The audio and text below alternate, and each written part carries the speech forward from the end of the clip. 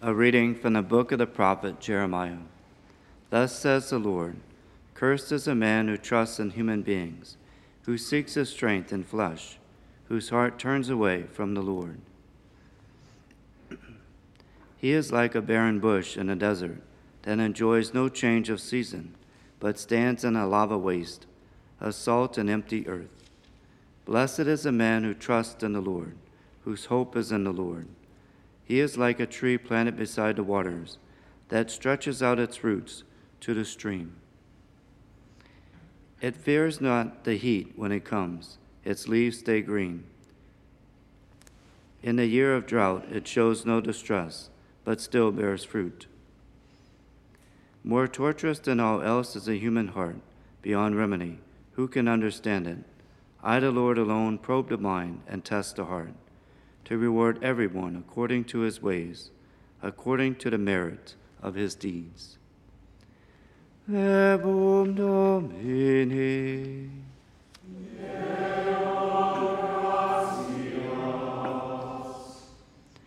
Blessed are they who hope in the Lord. Blessed a man who follows not the counsel of the wicked, nor walks in the way of sinners, nor sits in the company of the insolent, but delights in the law of the Lord, and meditates on his law day and night. He is like a tree planted near running water, that yields its fruit in due season, and whose leaves never fade. Whatever he does prospers. Not so the wicked, not so. They are like chaff which the wind drives away. For the Lord watches over the way of the just, but the way of the wicked vanishes.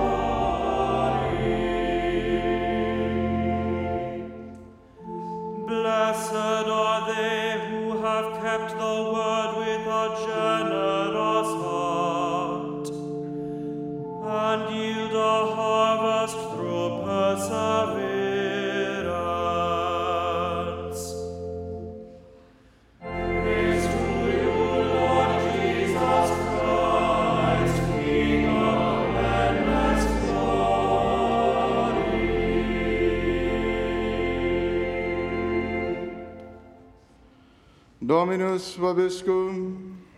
Et cum spiritu tuo. Lectio Sancti Evangelii secundum Lucam. Gloria tibi, Domine.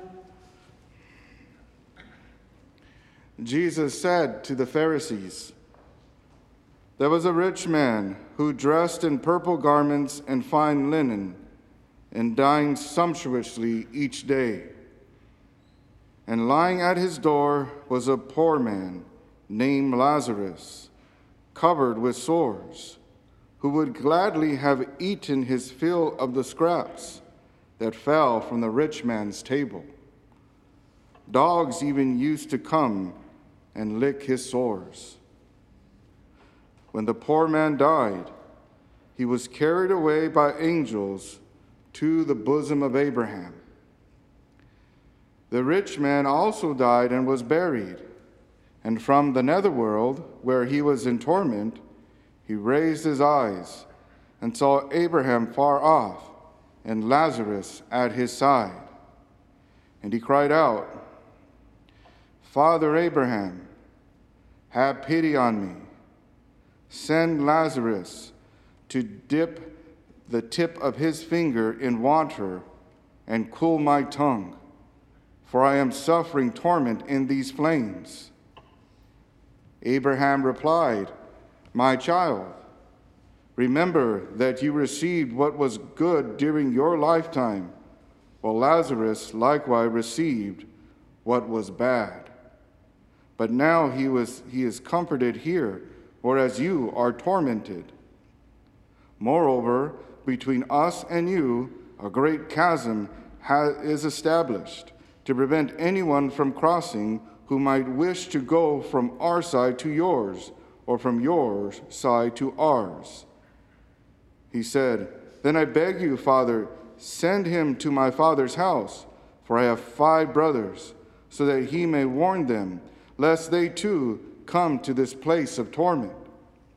But Abraham replied, They have Moses and the prophets. Let them listen to them. He said, Oh no, Father Abraham, but if someone from the dead goes to them, they will repent.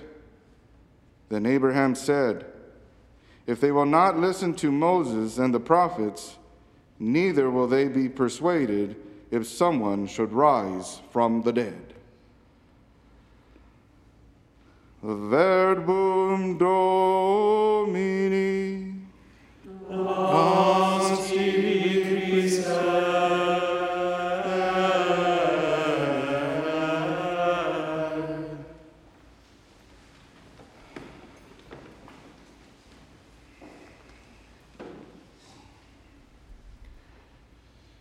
Hope you all are having a blessed Lent.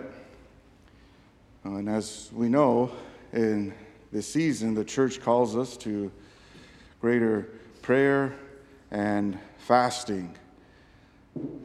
And this prayer and fasting should lead to greater almsgiving. And as we pray and fast, we should be becoming more sensitive to the needs of others. And so a response from our fasting and prayer should lead us to love more deeply, more effectively. Today we hear in the gospel about a very rich man who neglected this very poor man. And this is a good lesson for all of us. To be sensitive to the needs of others, to the pains of others. Well, in this gospel, this parable that Jesus is speaking, when we look at the context of it, a little further ahead of this is Jesus warning the Pharisees about money. They had such a great love of money, and this was kind of consuming them, their hearts. And this is what he's speaking to us about. It's not. It's good to have money, to have power, and it's just how we use it.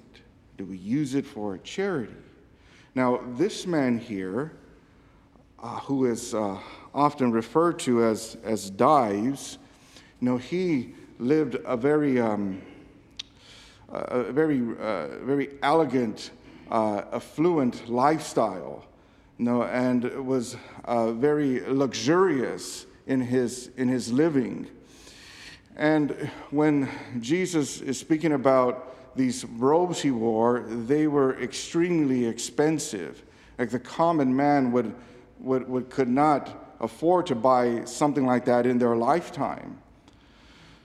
And then it tells about him who ate so sumptuously, that he delighted in foods. And when we read the Greek words for this in the biblical languages, this means that this was like constant gourmet meals, all day long, 7 days a week.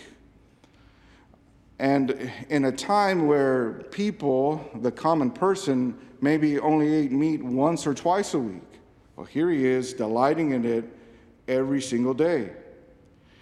And outside, as it said, is this rich man named Lazarus. There he is, there with sores, hungry, in pain. He can barely move. And then it says that even the dogs would come and lick these sores. Well, here is this man Dives coming in and out of his house. And the great sin here is that he didn't even notice that there was someone there outside his gate. He just walked.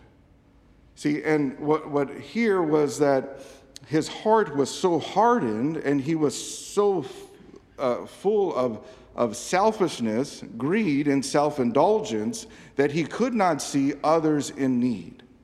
So he was blinded by his own sin. And it says that even like here, this poor man Lazarus, he was waiting from the scraps that came from the table. Now, these scraps were pieces of bread.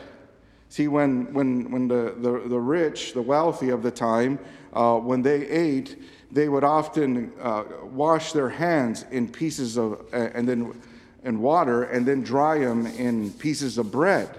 And then they drop these pieces of bread to the floor, these scraps.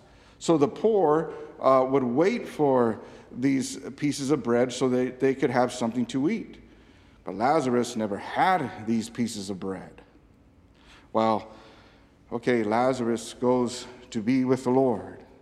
Later on, this other man, the rich man, goes himself too, and now Lazarus is there.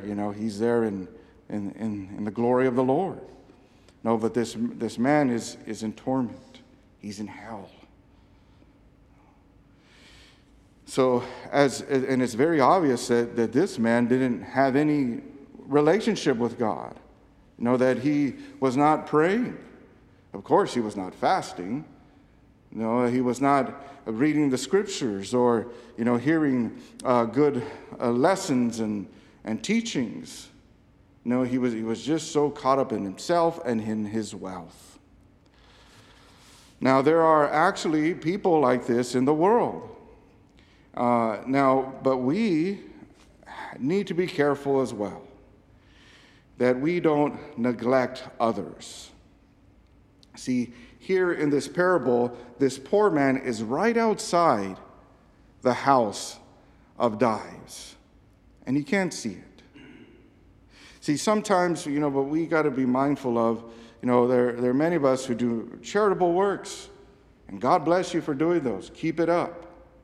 But yet sometimes we can neglect those closest to us. We can be so caught up in our work, in our career, that we are not mindful of the people in our own household. That we forget to ask them how they're doing or what they're doing. We show no interest in them.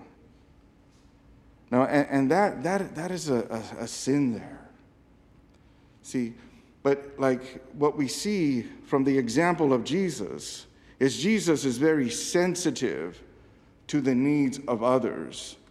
He knows pain, he knows brokenness, he knows suffering, because he loves much.